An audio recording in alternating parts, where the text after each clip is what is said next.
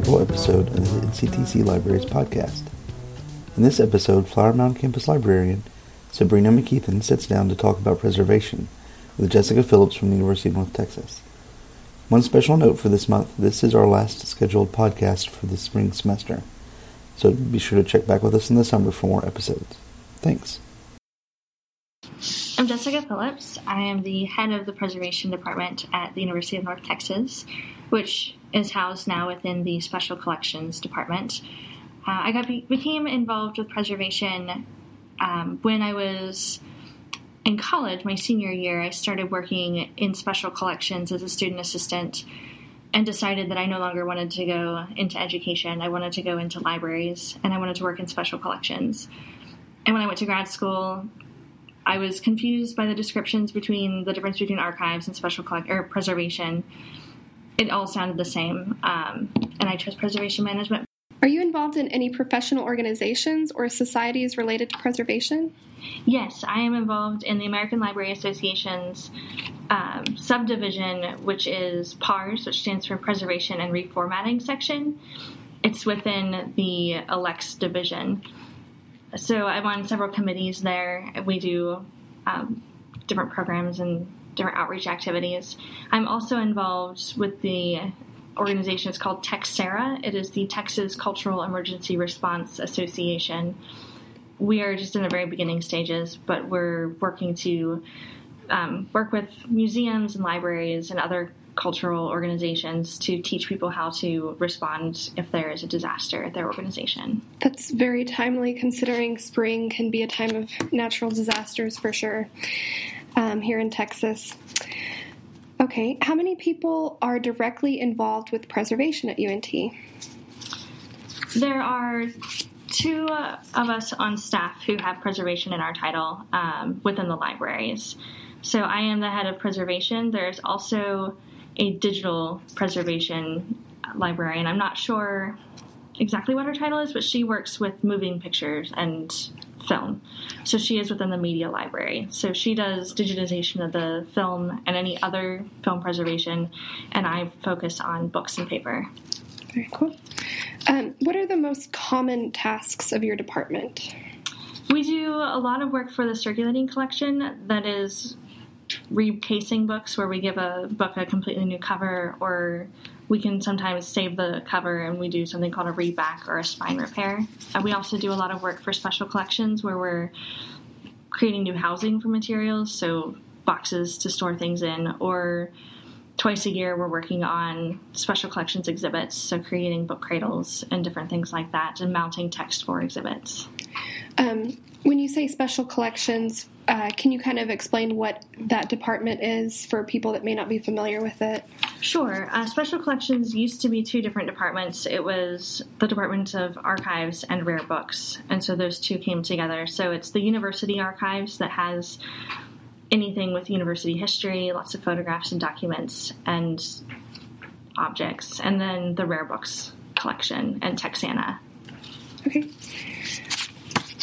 In your opinion, what is the most interesting item or repair job you've ever worked with? I'm not sure I know a most interesting one.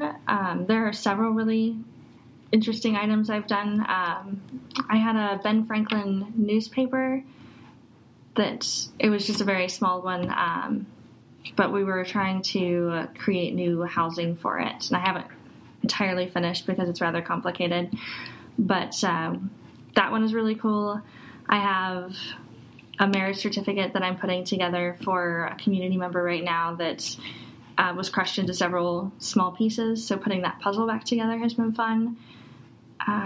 There's also, I recently did a box for the media library for one of their games because we're going to start circulating our game collection. And it was something that had several pieces that needed to be housed together. So I created something similar to a clamshell case, but not exactly, to hold cards and different pieces into little separate compartments. Very cool. You mentioned that you did some work or are currently doing some work for a community member. Is that new? And what kind of things would you accept to preserve from people outside of the university? I'll accept most things. I do have a few stipulations for people, if depending on what they want done. I'm not a conservator. I don't bring things back to the way they looked originally. So if they're wanting me to reconstruct their family Bible that has all this, really elaborate stuff on the cover, I can't do that for them. And so I have to send them to someone else who can. But I've done everything from humidifying photographs to unroll them or other documents and flattening those to recasing books, building boxes for people. We do have a small fee associated with each of these different tasks that we do. So it's really dependent on what the person wants to pay. But we'll do a couple a month. I try not to do too many because we really do have to have the university collections as our primary focus. ALA has designated the last week in April as Preservation Week. Why do you think preserving and retaining original items is important as opposed to simply digitizing the item? Digitization is great for access, but I'm not sure that it's a great way to try to preserve something. Sometimes it's our only option, and we have to do it that way. But keeping the original item is really quite important because, for example, I visited Library of Congress several years ago, and they were talking about this research that they had just been doing that used the Gettysburg Address, and they were able to find on the Gettysburg Address a fingerprint that most likely belongs to Abraham Lincoln from where he had stuffed the thing down in his pocket and pulled it out. So they can test the fingerprint. They can, they can't do it yet, but they expect in a few years to be able to get, DNA samples from that, which, is really cool. If you just digitized it and threw that away, there's all kinds of information there that's lost. I think it was the Declaration of Independence also that they found a place where it seemed like something was written over something that was originally there, and they used different wavelengths of light to be able to see, through and lift up the different layers of ink to figure out what was written originally. And so it was, an original change, but it was just a change of wording that was a very important change. So it's important to keep these things because you never know what you might find in them later. Mm-hmm. And if something's digitized, you can alter color, you can alter the way things appear. People are getting very good at changing, in Photoshop and different tools. So if you have the original, you can do that kind of research to say, okay, was this changed or is this original? If it's just on the computer, you may not know. That's a really good point.